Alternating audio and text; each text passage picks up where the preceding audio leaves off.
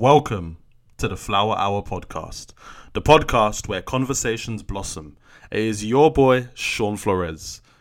If you love this podcast and you've really enjoyed it, please share, subscribe, and follow, and look forward to the journey we will be going on.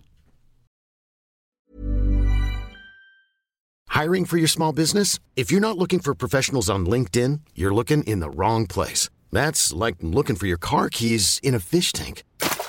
LinkedIn helps you hire professionals you can't find anywhere else, even those who aren't actively searching for a new job but might be open to the perfect role. In a given month, over 70% of LinkedIn users don't even visit other leading job sites. So start looking in the right place. With LinkedIn, you can hire professionals like a professional. Post your free job on linkedin.com/achieve today. Quality sleep is essential. That's why the Sleep Number Smart Bed is designed for your ever-evolving sleep needs. Need a bed that's firmer or softer on either side? Helps you sleep at a comfortable temperature? Sleep Number Smart Beds let you individualize your comfort, so you sleep better together. J.D. Power ranks Sleep Number number one in customer satisfaction with mattresses purchased in-store. And now, save 50% on the Sleep Number Limited Edition Smart Bed for a limited time. For J.D. Power 2023 award information, visit jdpower.com/awards. Only at a Sleep Number store or sleepnumber.com. One size fits all seems like a good idea for clothes until you try them on. Same goes for healthcare. That's why United Healthcare offers flexible, budget-friendly coverage for medical, vision, dental, and more. Learn more at uh1.com. Right, I'm praying this is working this time properly. So I want to be able to start this conversation and get it popping. I wonder if it's just my connection. Wi-Fi is looking good, so I wonder what it is. I'll wait for everyone to trickle in. And Malone, you can jump in whenever you're ready for us to have this conversation. Let's try again. I hope this works. If it doesn't work, I'll just have the chat without being able to see you. But I just want to you engage reactions, all that sort of stuff there.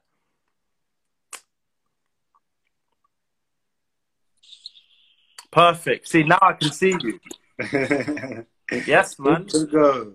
Yes, man. Listen, what are you telling me? How's the day been, bro? I'm fine, man. That good to go reminds me of what's that song? It's like good to go. I say nothing before. Bro, I don't know.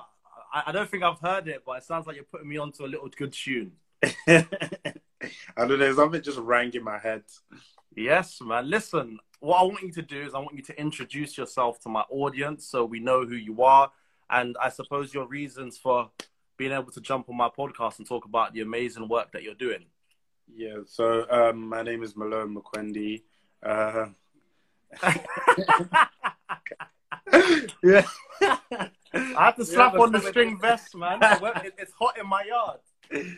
Yeah, so basically, my name is Malone McQuendy. I am a third-year medical student currently studying in London. I am also the co-author of Mind the Gap, which is a handbook of clinical science and black and brown skin. I am also the founder of blackandbrownskin.co.uk, which is a website which we hope can create a database of images and share the stories on black and brown skin. Wow. Listen, so my first question has got to be to you. What inspired you to create the handbook that you've created? Because I think it's a big feat in itself and it's marvelous, but I think you did something that not many people would want to do or probably have had the idea to do. So what inspired you and how did you go about the process to making it? I think the inspiration kind of came from getting to medical school and realizing that we're not taught a lot on darker skins. And it's almost like a frustration which built up, like always asking, oh, what does this look like on darker skin? What did this look like? And almost having to have this battle to tell people that, no, this will not present the same on darker skin as it does on white skin. So we need to do something about it instead of just assuming that it's all the same. And yeah, that's kind of where the inspiration came from. And that's start to finish, essentially.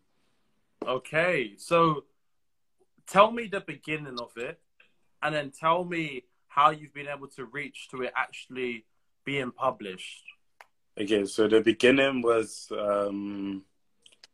I would say the beginning like loads of people don't actually appreciate that the journey of Mind the Gap Absolutely. didn't actually start with Mind the Gap, and it started with other random elements. I forgot what that theory is called, but you know when you're doing something today which you don't know how it's going to impact you tomorrow, but it will count for something tomorrow.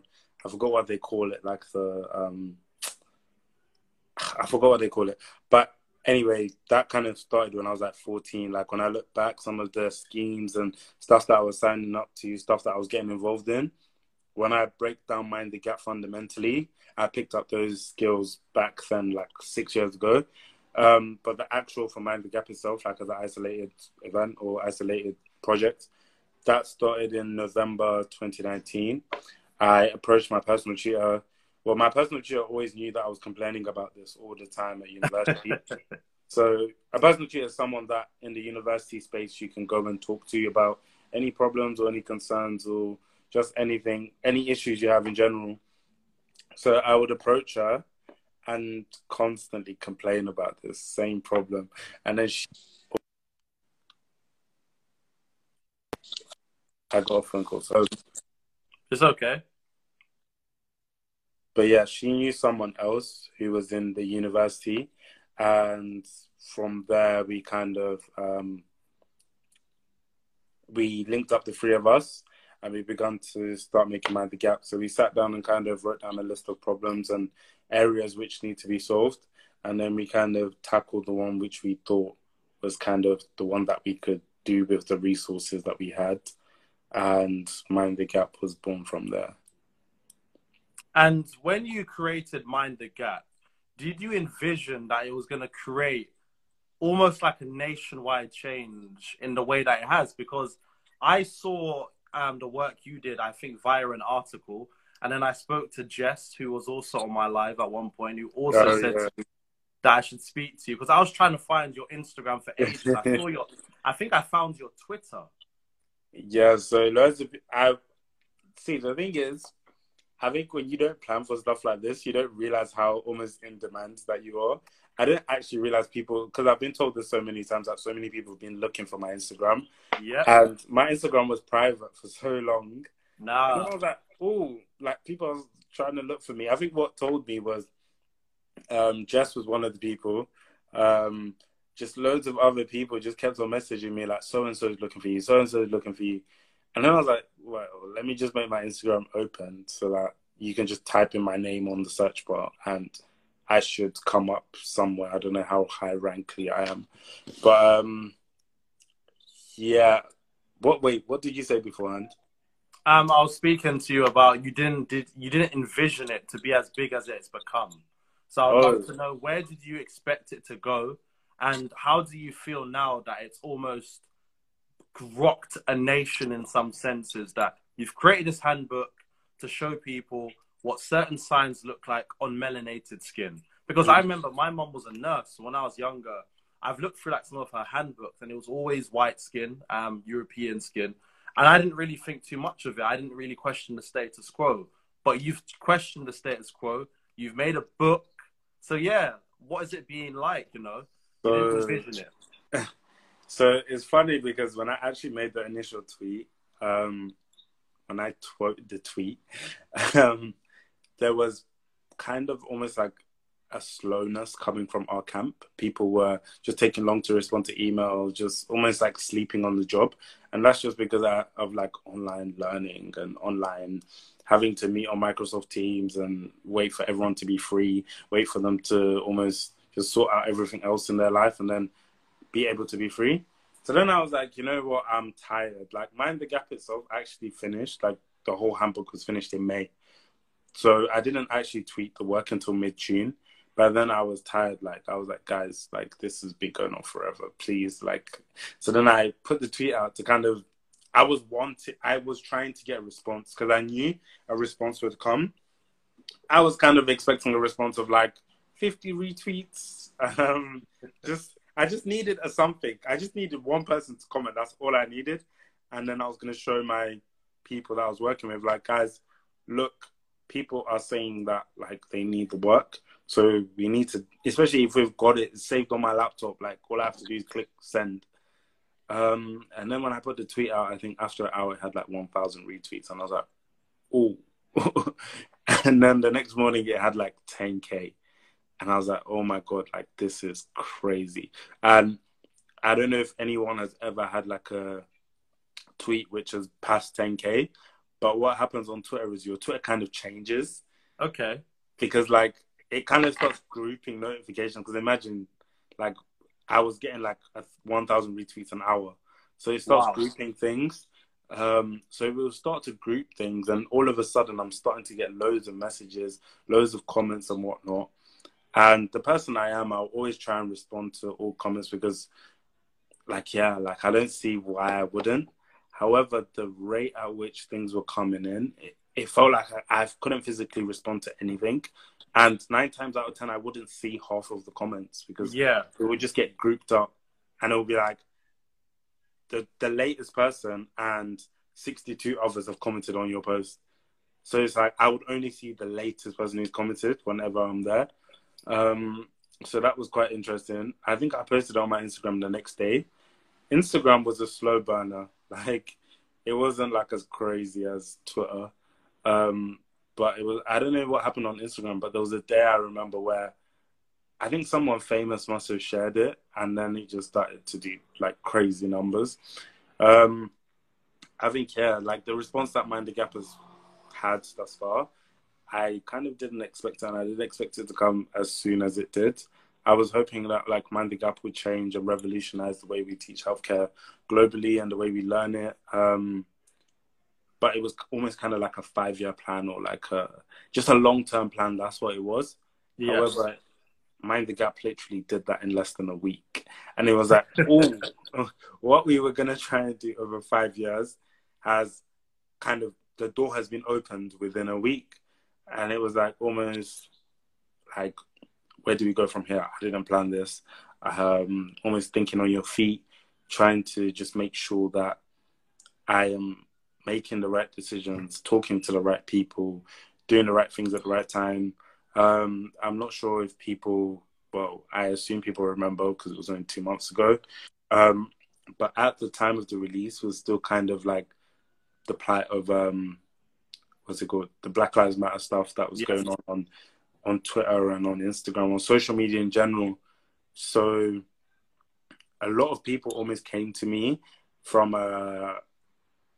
like, we want to help, we want to support the cause, we want to amplify your voice almost.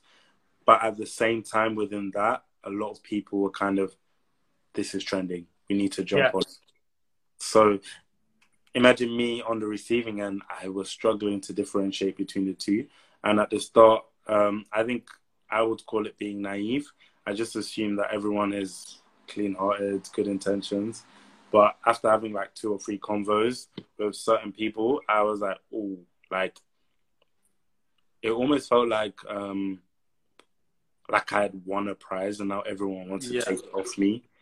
And I could just see it, like the one thing that people do, oh my God, we want to support your work, have a meeting with us. We want to discuss how we can promote your work. You get to the meeting, hey Malone, this is everything our company does. We do this, this, this, and this. We do this, this, this, and this. We do this, this, this, and this.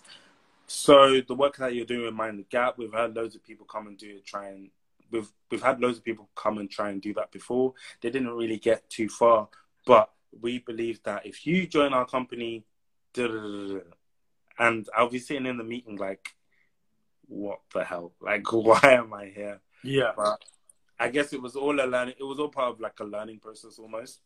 So. Yeah. So you said you made it in May, right? And then you finished in May. Finished it in May, released it in June. No. So the work started in November. We finished in May. I put the announcement out in June. And the work didn't actually release until August. So you had all of these plans coming through that were coming through for about a year, somewhat time scale. And you said you had a 5-year plan, but that got fast-tracked, as you said, by the response massively. You weren't anticipating what was going to happen, and you've only gone on to have people that were interested in you for good reasons, bad reasons. Some people, in the wake of the Black Lives Matter jumping on the trend? Because I think people follow reputation sometimes and not necessarily because they actually support that work. So I wanted to ask you, with the support that you've had and in the wake of the Black Lives Matter, do you think it's almost coincidental with what happened, unfortunately, to George Floyd, that Mind the Gap took off in the way that it did? Do you think if what happened to George Floyd didn't happen, it wouldn't have reached the traction that it had reached? Personally, I still feel like it would have reached the same traction.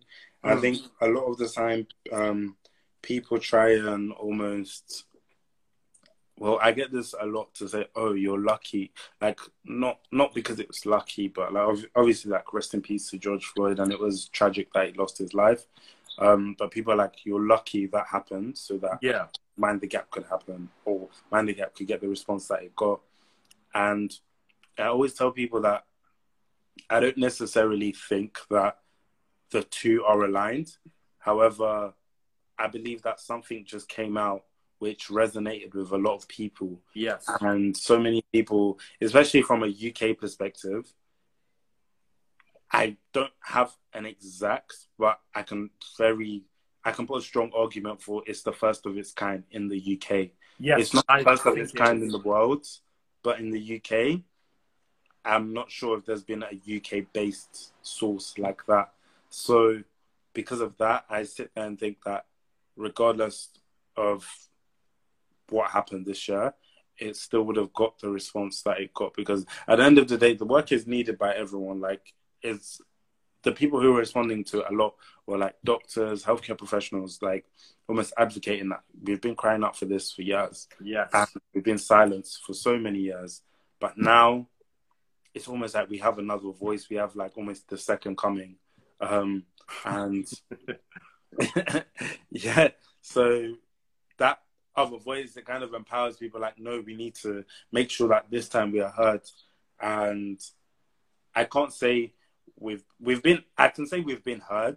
I can't say that someone has actions now that we've been heard. Yes. But we definitely almost walked into the room, shook the table and said, no, we're here to stay.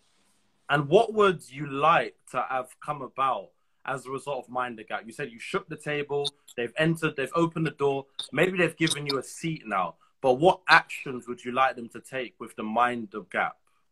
So for Mind the Gap, I believe that is work that should be implemented into all healthcare courses up and down the country. I don't see why. I think it's even so crazy and so bizarre. And almost, I don't see why we're even discussing like why it's so important to teach how diseases present on different colors of skin. Yeah. Like it's so obvious that, like, even with Mind the Gap, the problem was so obvious that it was almost too obvious to ask the question a lot of the time, especially from a student point of view. So as a whole, I would love to see it being implemented across medical curriculums up and down the UK, up and down the world. I want to see it also being used in practice as well. I know certain practices are adopting the work. So as of yesterday, I heard that the South East Coast Ambulance Service in the UK have taken on the work. So they cover Brighton and Hove. Yes. Sussex. I can't remember the other areas. My geography has gone in the bin. But to say that ambulance services are taking the work on board, if that could happen to many other trusts up and down the country, also in the US, in Canada, Australia, India, Nigeria, Ghana, Zimbabwe, South Africa, just any country, you name it. Everyone needs to take on the work on board because it's just so fundamental, if you ask me. And so when we think about Mind the Gap, it's become an agent of inclusivity for those to show how different diseases or issues present on melanated skin. So as you said, it's also now in, is it Brighton and Hove and the South Coast? Is it South Coast you said? Yeah. South Coast, it's all there as well. And you want to see it in Canada, Australia, essentially all over the world. You would love to see it. So when you think about the global impact it could have, how would you manage that? I would love to, like, have you thought about that? Because you haven't been able to even, I suppose, breathe and think, whoa, hold up. this plan came about quicker than I could ever expect. So yeah, have you thought about the global impact and how you'll be able to manage that? So the global impact, I can even tell you right now, the global impact, like, it has begun. I see, like, I will have medical students, like, in fact, the most love that has been received, or the most, like, the greatest response has been from USA and Canada. And they are implementing, they are implementing, like, they're implementing the work so quick. Like, it's hard to even comprehend how quickly they're doing it. Like, it's so quick. Like, today they'll be like, oh my God, we're setting up a meeting with the deans of the medical school. On Tuesday they'll be like, yes, it's been approved. Wednesday it's like, yes, we're having a curriculum review. The following week, yes, our curriculum has changed. And that's obviously because the way medical schools over there are governed is completely different. So medical schools kind of operate like the way private schools operate in the UK. Yeah, they're independent almost. Yeah, so I can understand that they kind of have a bit more freedom to change things very quickly. The time to assess the actual global impact, I don't think I've even had the time thus far. Like, globally, I get, like, my phone does not stop pinging, because one thing that Mind the Gap has taught me is that no matter what time it is in the UK, it is daytime somewhere else in the world. Yeah. So I will literally, it's funny because I've kind of adjusted in my head to time zones. So it's like right now at this time, I'll be like, okay, everyone east, well, I don't know if it's east, but like towards Eastern Europe, Australia, Japan, China, Asia kind of sides, they will be the people messaging me. Well, not messaging me at the moment, sorry, but it will be like America, Canada, South America who will be messaging me. And then at like midnight, it then switches to go to that side, because all of a sudden these guys are all waking up and they'll be sending me messages. So the global impacts is hard to even comprehend.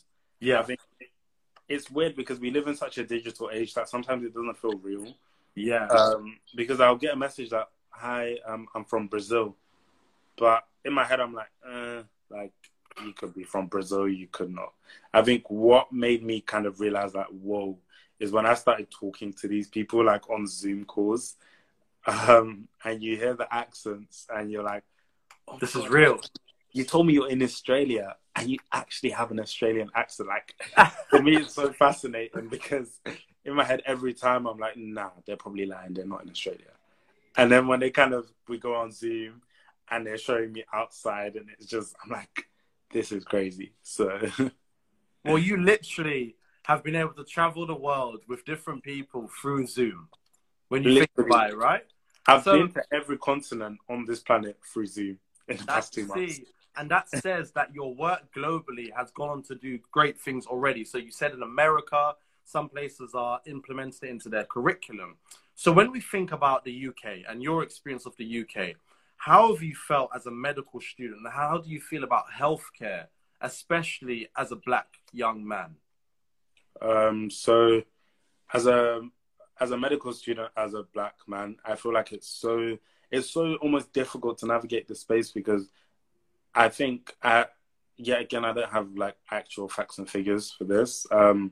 However, I think Black males are probably like the least, as in like a group, on the course of medicine. Like on my course, for instance, I'm one of 3 Black guys, even though my university is in South London. And where did you go?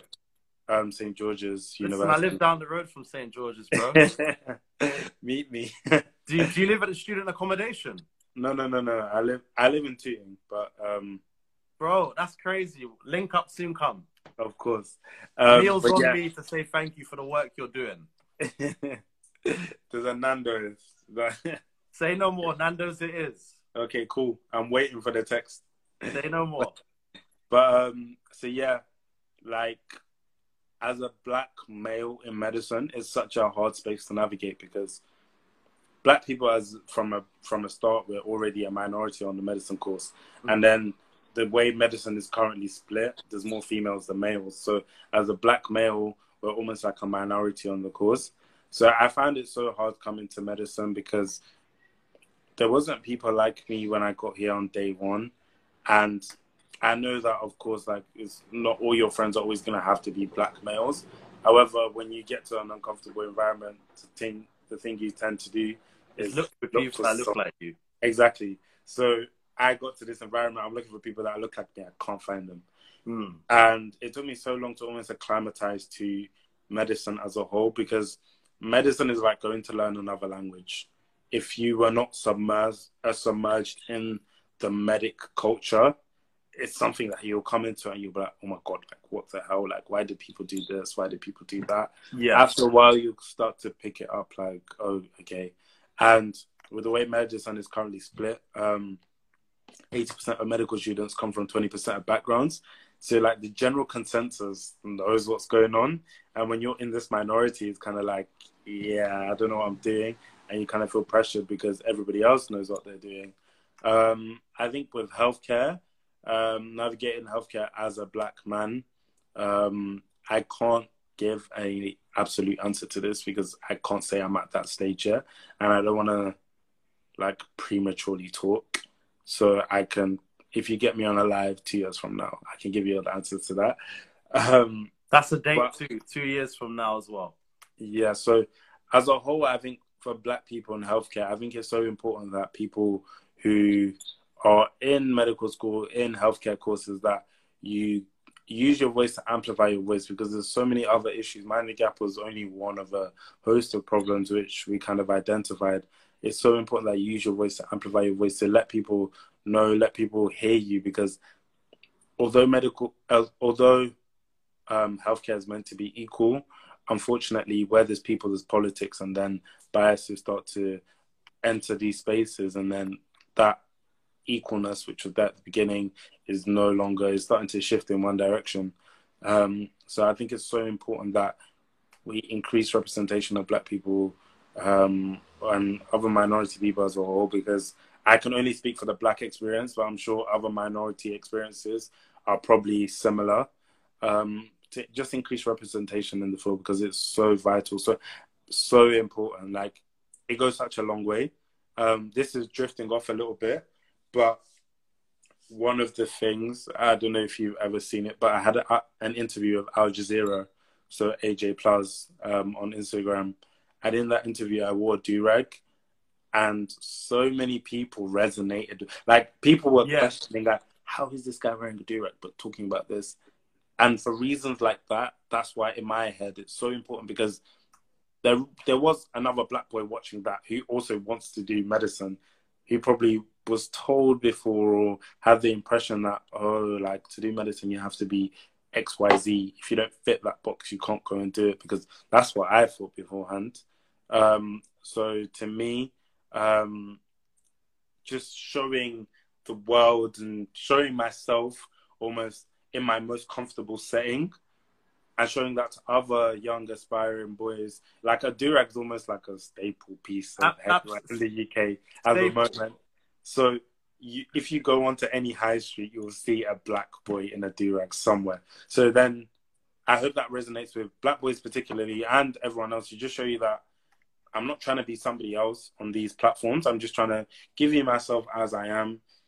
You will see, if you met me today, how you see me on the interview is exactly the same person. Like, I didn't want to change myself just to, oh, Washington Post is now talking to you, and I'm now changing myself. I'm now wearing this shirt for an interview. However, if I was at home, I would not be wearing this shirt on an off day. So I think that's why things like that are so important.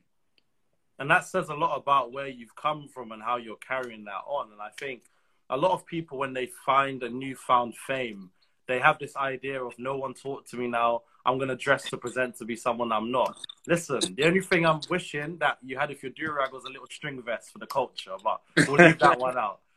Stephanie made a comment here saying, I have the same feelings about in veterinary medicine. Really noticed not seeing people that looked like me when I first started. Representation has such an important part to play. Malone, I'll let you comment on that. 100%. Like, I feel like when we talk about representation, people downplay how important it is. I think sometimes it's literally just seeing someone that looks like you in the lift. Like, it kind of gives you that energy to keep going, to just carry on, because sometimes you can start to feel alienated. You'll feel like this space is not for me. I'm just not meant to be here, XYZ.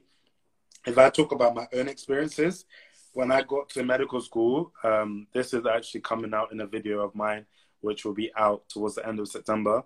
When I got to medical school, I found myself changing the way I talk, the way, the music that I listen to, just so that I could fit in with the environment. And, you know, I don't know if anyone's ever done this, but you know when you lie to yourself and your body almost rejects your lie, like your soul is just not letting you, like you're there trying to force yourself to do this, but your soul is just, it's not allowing. That was literally me. So I'd find myself listening to like Oasis, and I never listened to Oasis. I listened to Rick Ross. I listened to Meek Mill. I listened to Jay-Z. That's what I listened to. But I said Oasis to Meek Mill to Rick Ross. Yeah, that's what I listened to. That's what I like. And I would find myself changing just to fit in with this environment. And then I think it's almost like a natural thing to do. Like you kind of want to fit in so that you kind of just have a seamless experience. However, once you kind of start to realize that I don't necessarily need to fit in to survive in this environment, but I guess it's all part of the journey, essentially. And sometimes when people are suffering from imposter syndrome, of course, like, I like to give them advice and whatnot. However, sometimes I think you have to go through lows to know what the wins feel like, or you have to kind of be in that position and find out what works for you. Because I can tell you that, oh, I did this, and this, and it worked. However, for you, it might not work. So I feel like sometimes it needs a bit of independence and kind of find your feet. Of course, like, you don't like people feeling like an imposter for too long because it can lead you to jump off the course, essentially. Yes. For me specifically, yeah, within my first 2 months, I was like, yo, it's time to go. Because so many things would just go in my head. Uni had just not gone to what I had thought it was going to be. Like, I had almost created this imaginary, like, oh my God, I'm going to get to university, I'm going to do X, Y, Z. I got there, everything was completely left. And I was like, oh, maybe it's me that needs to go. However, I'm really thankful that I managed to kind of come out of that space and find myself. And I think finding myself, from my own perspective, was embracing that my individuality is probably my most powerful asset. Amen. A lot of the time people run away from the thing which they have the most control of and the thing that is most valuable to them. They just don't realize it's like their biggest asset, and that's just yourself. Of course, it's easier said than done to be yourself, but yourself is so valuable. Like, think about it. There's some people who literally get paid to just be themselves. That's how valuable yourself can be sometimes. Absolutely. And I think that's a powerful statement when other people... And what was it? I heard there was a quote that I think it said, the most powerful act you can do in society is to love yourself in a society that profits off your insecurities, or something like that. So you've been able to find your security in a society or in a profession that you felt like hasn't always included you. You went from trying to listen to Oasis, returning back to the culture, listening to Meek Mill and Rick Ross. And then you had Mind the Gap. As I said before, that was probably an inclusive agent for you.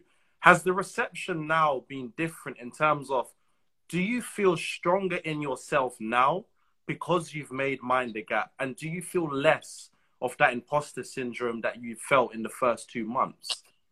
Yeah, so I feel like, I don't know if you've ever read it, but there's a book called Taking Up Space by... Yeah, I've read it. I've sent it to so many of my friends. So yeah, literally, I have taken up space. I've let people know that I am in the room. We are to be heard. I am here, I'm present. I think that statement alone is so powerful. It's funny because one day I want to almost post the receipts of the rejections that we got for Mind the Gap. Amen. You'll be surprised, but I would say if I could put numbers on it, 90% of people said that Mind the Gap was like a bad idea, or like, don't do Mind the Gap, or like, there was just more negativity than there was positivity. Yeah. Especially given that I was only second year. people used to kind of look at me and belittle me because I'm only a second year. And that's another thing with healthcare and medicine as a whole. There's almost like a hierarchy.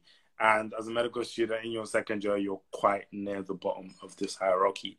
So, of course, when I'm going to people who are more senior, more higher up this hierarchy, they will kind of look at me like, yo, bro, you are a second year.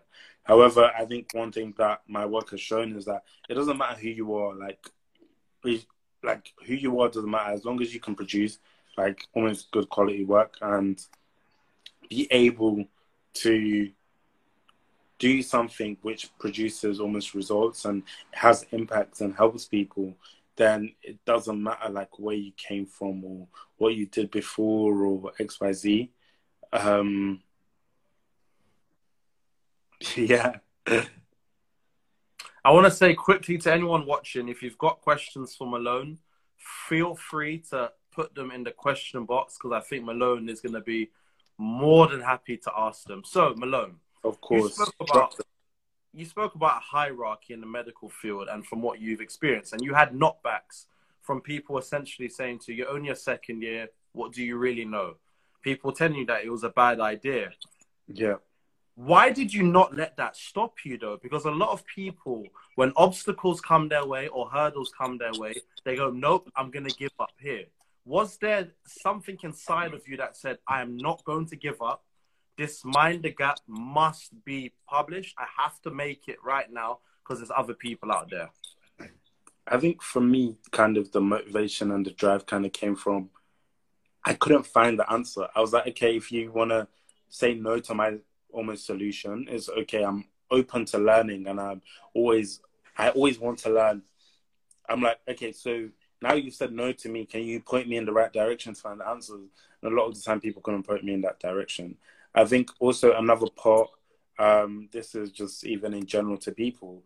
I think one thing before embarking on any journey that I personally do is I think it's important to accept that failure is almost inevitable. Yes. And if you kind of embark on something and you want to say that, oh, we won't fail, it'll be 100% smooth sailing all the way, the time that you hit your first failure, you'll be looking to like, yeah, it's no longer worth it, simply because you didn't almost plan for that failure. I think it's so important how you bounce back from your failures all the time. For me, of course, I acknowledge my position in this hierarchy, and with the way healthcare and medicine exists, it almost feels scary sometimes from a hierarchical point of view that you're challenging like senior figures. Like, who are you at the bottom of the hierarchy to be questioning a consultant for the past 26 years? But my problem was I couldn't find the answer. I was like, I just want to know the answer. Like, it's okay, like, if you don't have the answer, but can you point me in the right direction? A lot of the time, people couldn't do that. And to me, it was something so simple. And people would be like, oh, you'll learn about it when you get on the job. And, yeah, I just couldn't find the answer. I think after that, it was so important that I kind of had a strategy that, oh, when we hit hurdles, what am I going to do? How am I going to respond? And I think that's not even related to Mind the Gap. That's just a personal thing. Like, you need to find that within yourself to know how you can almost tackle those problems once you hit them, because the truth is they are coming. So whether that be like, for instance, it could be, oh, your website just doesn't work, or I don't know, you sent an email out and it bounced back. Like, some sort of failure will come, and it's so important to have almost programmed in yourself what you're going to do when those failures come. Okay. And with you forging that mindset, I suppose, and in the way that you've imagined it, you've gone on, you've done Mind the Gap, you're at the position where you are right now. What do you want to do with your life in 5 years? So in 5 years from now, I'll be 26. I think for me, it's so fundamental that I can continue to help and continue to support the community behind me. I don't know, for me specifically, one thing that resonates with me so much is Black men in academia. So throughout my journey, Quick question, what was the title of the book you both mentioned just now? It's called Taking Up Space. Oh, Taking Up Space by Chelsea and Ore. I forgot their surnames. It's a book. They both went to Oxford, if I'm correct, right? Cambridge, and you're speaking about their experience. Yeah, taking up space is like the Black experience. Well, a Black woman's experience in a very white-centric educational environment, which is Cambridge. It's a really good book. It kind of resonated with me a lot because a lot of the things they were talking about, they also happen to me on a daily basis. I am sorry, I forgot what you just asked me for. I was asking you, so everything that's happened right now, you've gone on with so much. You had this mindset that you knew you were going to face obstacles. You said that in 5 years, you're going to be 26. I just want to know, what's your 5-year plan for Mind the Gap, as well as your own career within the medical and healthcare profession? Okay, so for Mind the Gap, I want to see Mind the Gap eventually be implemented into all medical schools in the UK and into medical schools nationwide. And when I say implemented, by this I mean that the work has to be a staple. Lecturers need to be being told that it's important to include different color skin tones in your lectures, to not exclude a certain group just because they only make up 20% of the population. Also to have this in small group teaching, just all across the board. I would also like it to be, essentially, I would like it to be taken up by all of healthcare. And I would like to see the website, which is www.blackandbrownskin.co.uk. I would like to see that grow into like a comprehensive database of images on Black and brown skin, and also have people share their stories of their experiences with healthcare. I hope that this creates a shift within organizations such as the Center of Disease Control in the US and the NHS in the UK, to almost illustrate that, we need to start changing things. So, when you go to the GP and there's almost like an awareness poster on the wall, I'm sure like most of the other ones are probably being removed because of COVID. So it's all COVID at the moment. But prior to COVID, there would have been like, meningitis awareness or just something awareness. And it'll be like a picture of someone and it'll have symptoms to look out for. Even things like that, to start to see, oh, yes, there is a white patient there. Okay, now there is an Asian patient there. Now there is a Black patient there. So that people can kind of feel a bit more connected to healthcare. I hope the results from this will start to see some of the healthcare disparities which exist in the UK at the moment start to decrease. This is everything from Black women being 5 times more likely to die during childbirth to what else? Black women being likely to die during childbirth, the COVID, the COVID healthcare disparities, Black men being more likely to be sectioned under the Mental Health Act, just a whole host of different healthcare disparities. From a educational point of view, I will be an F2, which is the second year of training as a doctor in the UK. I've got plans for that, but I don't think this is the place to say it. I'm gonna keep those are like almost reserved to myself. I don't think it's stuff that I want to air out in public as of yet. Okay. But hopefully you'll be able to see the growth, and when we get there, it will almost be like, yes, it started here, and now it's evolved into this. I can respect that, and I understand that. Some things you got to keep quiet, Some things you can't let everybody know. I'd love to know, with your feelings about Black men, health, mental health, what do you believe some of the reasons are why Black men come into contact with more mental health issues, and why do you think there's such a disparity within health with Black men and their mental health? This is such a big topic, and it's something that I would love to almost have an event to kind of have Black men in the room and we kind of discuss mental health. I know that Jess is working with an organization called, I think, Black people in psychology and psychiatry. I think that's what it's called. But I know they had an event, and even other things that are going on in London, such as Black Men Talk, 50 Black Men. I think one problem that there is for black men is a lot of the time, our feelings, or we just never speak about our feelings. Like, as a black man, you almost kind of put your feelings to the side all the time. And it's almost like, I read a quote the other day, which was like, black men's way of dealing with trauma is by getting rich. And it resonated with me so much because I started thinking about all of the rappers that I listen to. Yep. They will literally, 50 Cent will be rapping, I got shot yesterday, but now I'm back out trying to make money. And when you think about that from a mental health point of view, like, it's toxic. That is toxic as hell. And it's so crazy. But we'll be bopping our head like, yeah, he's saying so. And I feel like too often, I think the whole black men mental health thing, I think it's something that needs to start from us.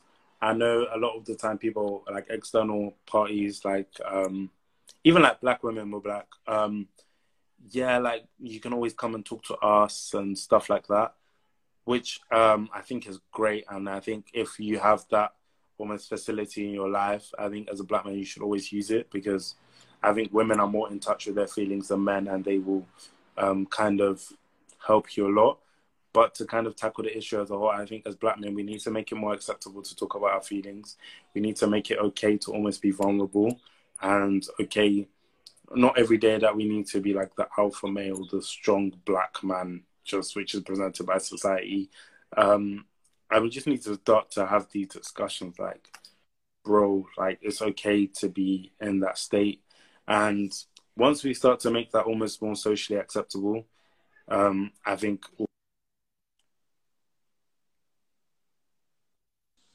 However, I think that starts with us. I feel like our forefathers, it's almost deeply ingrained in our nature that we need to be the ones that change it. Do you not feel... Can you hear me? Yeah. Do you feel more positive about the future for black men? And again, going back to what you've made, Mind the Gap.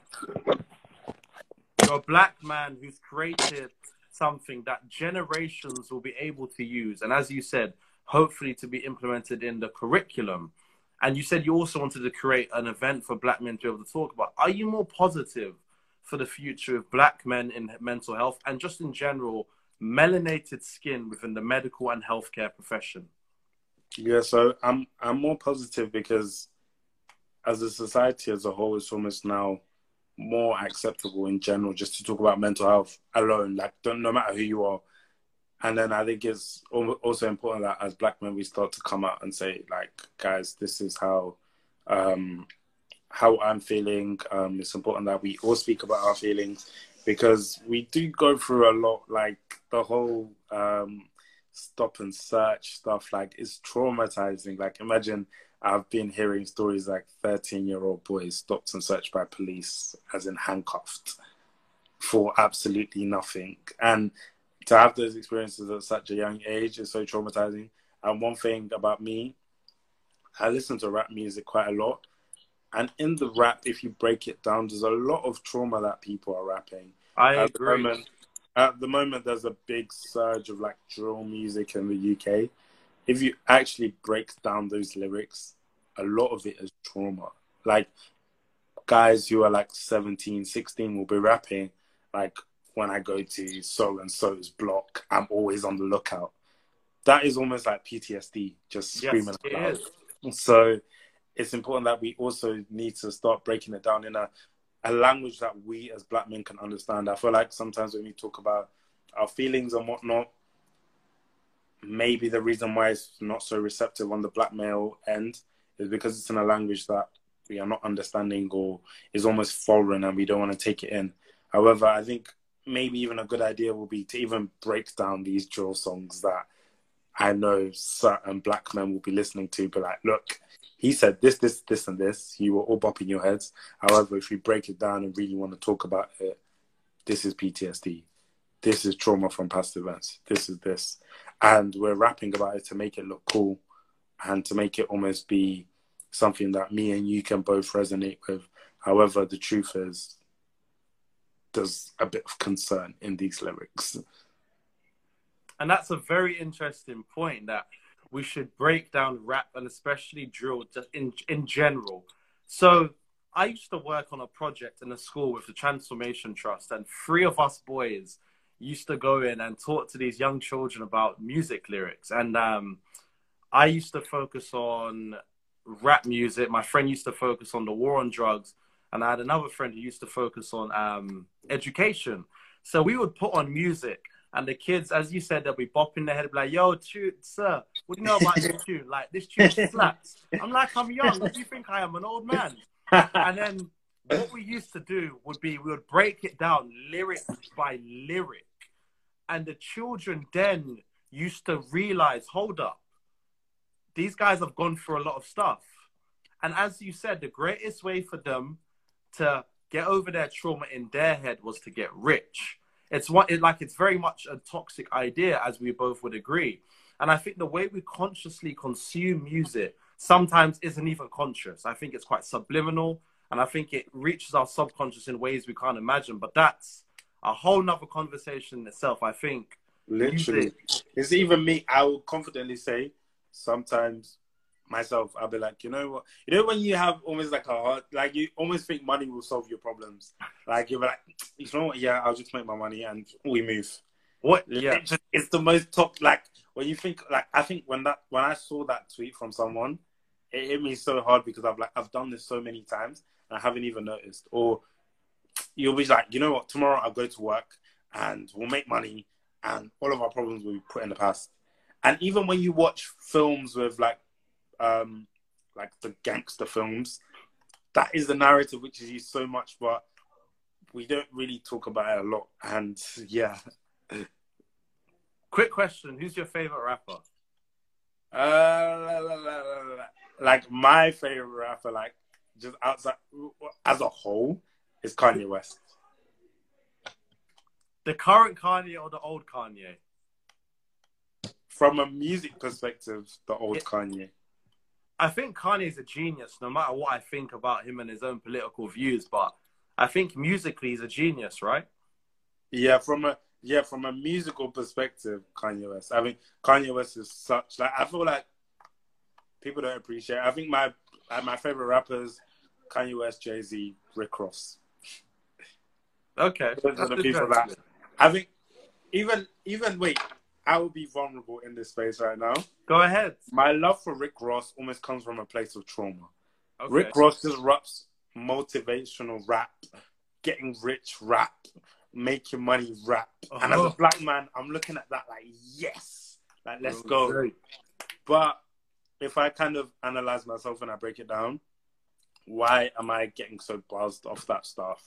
And that kind of goes into unlocking my own trauma almost. Like I have to listen to Rick Ross, feel inspired, go and make money, and bang, all my problems are solved. Because the way Rick Ross raps it like, yeah, I made 100 M's yesterday and today we're comfy. What is it? He said in a song, I had a seizure, called out a minor setback. I'm like, what the heck? My man's talking about having a seizure.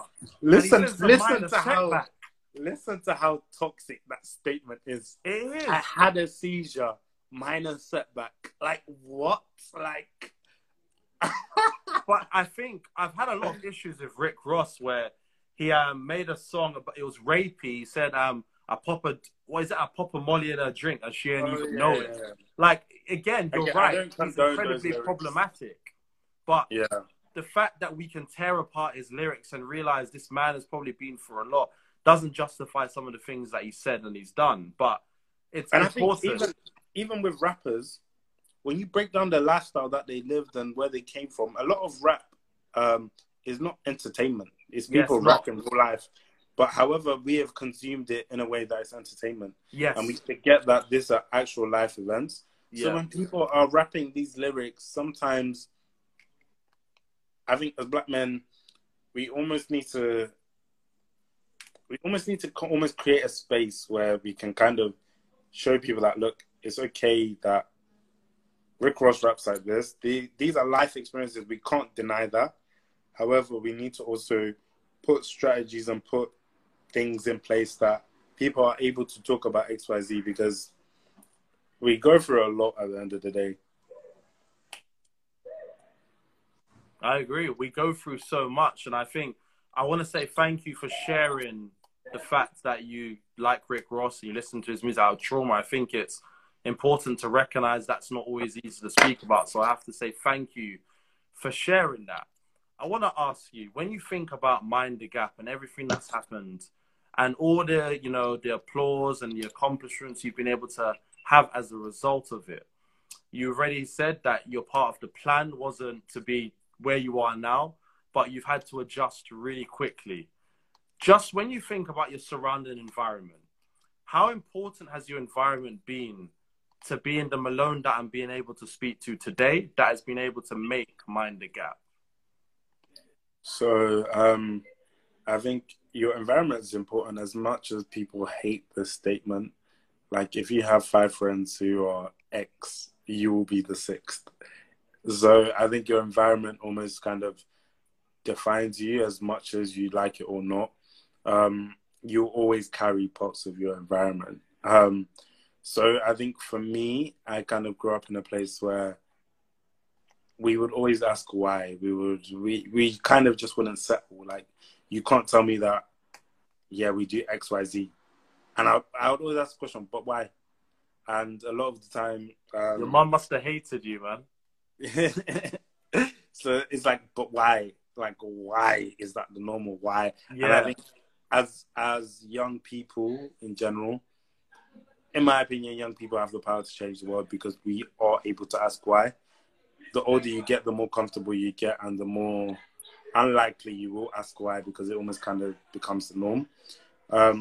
Your environment is so important as well, because your environment,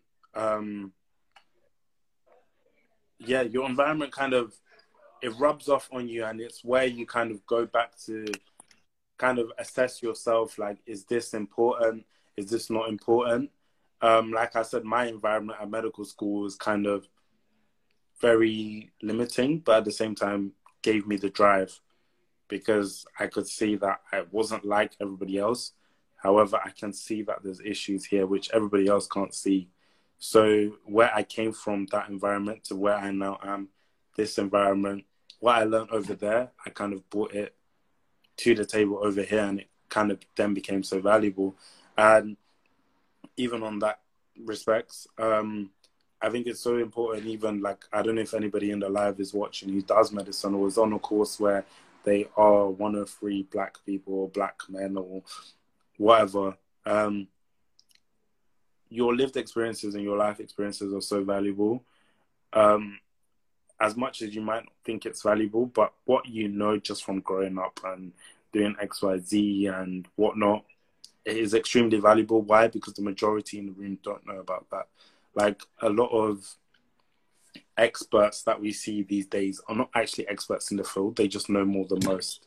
So if you take that same statement and backtrack it to you, because you know more than most in your environment, technically you then become an expert on this issue. So it's so important that you kind of acknowledge that you do have some expertise wherever you are. You just dropped the closing statement that I was going to ask you to say. What was it you're going to be able to say to everybody? So I want to ask, for my final question, and for everyone that's watching, how can we support your work, Malone? And what can we do to ensure that Mind the Gap continues to reach the applause that it's had? Okay, so first things first, you can contact Stormzy and tell him that I want to have a chat. Listen, what off recent, everyone's been telling me they want to get in contact with Stormzy, and I'm going to be doing a live with someone who works with him. So again, I'm going to be trying to put you in contact. Tell him that Malone just wants to have a chat. Say no more. After that, you can contact Jay-Z and tell him that I want to have dinner. Man said dinner. Well, obviously, if I can get Rapman on an Instagram live, then we're talking. Yeah. Okay. And then after that, just continue to follow my Instagram, LinkedIn, Twitter. Continue to retweet the work. Continue to share the work. Mind the Gap. We've also open so that the community can also donate pictures to the work. So if you know someone who has, I don't know, psoriasis, eczema, meningitis, all at your own consent, because we don't want people to kind of feel pressured or anything into sending their pictures, but at your own consent. You can send your pictures and add to the database of images, which is slowly growing. If that is not an option for you or you don't feel comfortable doing so, we also have a feature on the Black and Brown Skin website, which allows you to share your story, because I think loads of people have been silenced by the lack of treatment that they've received from healthcare, or their lack of understanding that the healthcare system has given them with their problem. So I think it's so important that we give these people a voice so that they can share their story. On our website, we also have a feature where they can share their story, which is pivotal. And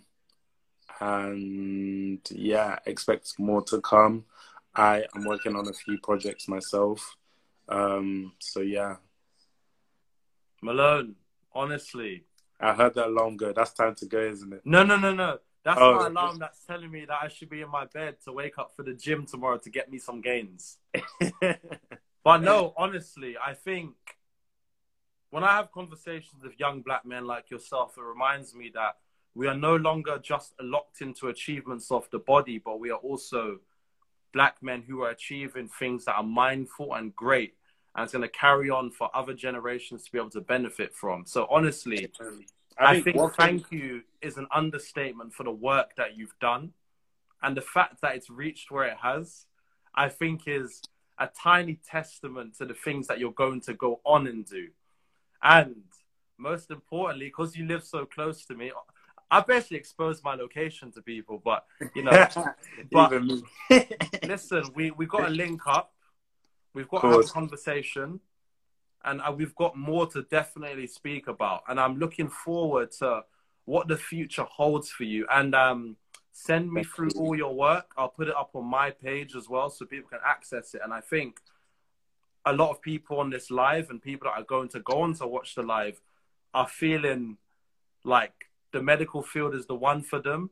And if they wanted to get into it, they can do it. So Malone, I hope so, because medicine,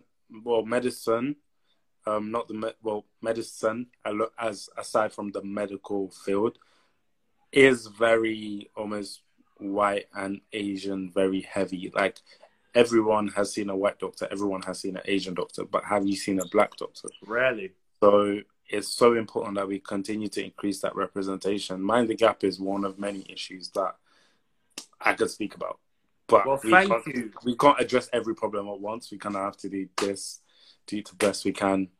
Thank you for creating something that's honestly going to bridge the gap for a lot of people. Mm-hmm. I genuinely want to say thank you. So Malone, this has been such a joy and a pleasure, man. Your smiles warmed my day, man. And I can tell my mum someone's created something that you can see people that look like us on it, mum. So thank you, man. Yeah. Listen, we'll chat. Let me know what she says. Definitely, man. We'll chat and we'll keep in contact. Of course. So take care. All right. Same to you as well. All right, brother. Talk to you soon. Goodbye.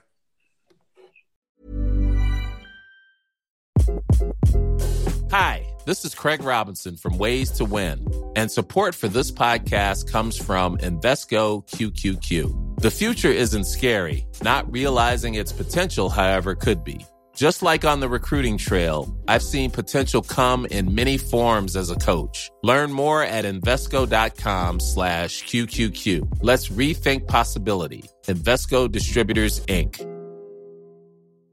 Ever catch yourself eating the same flavorless dinner 3 days in a row? Dreaming of something better? Well, HelloFresh is your guilt-free dream come true, baby. It's me, Keke Palmer.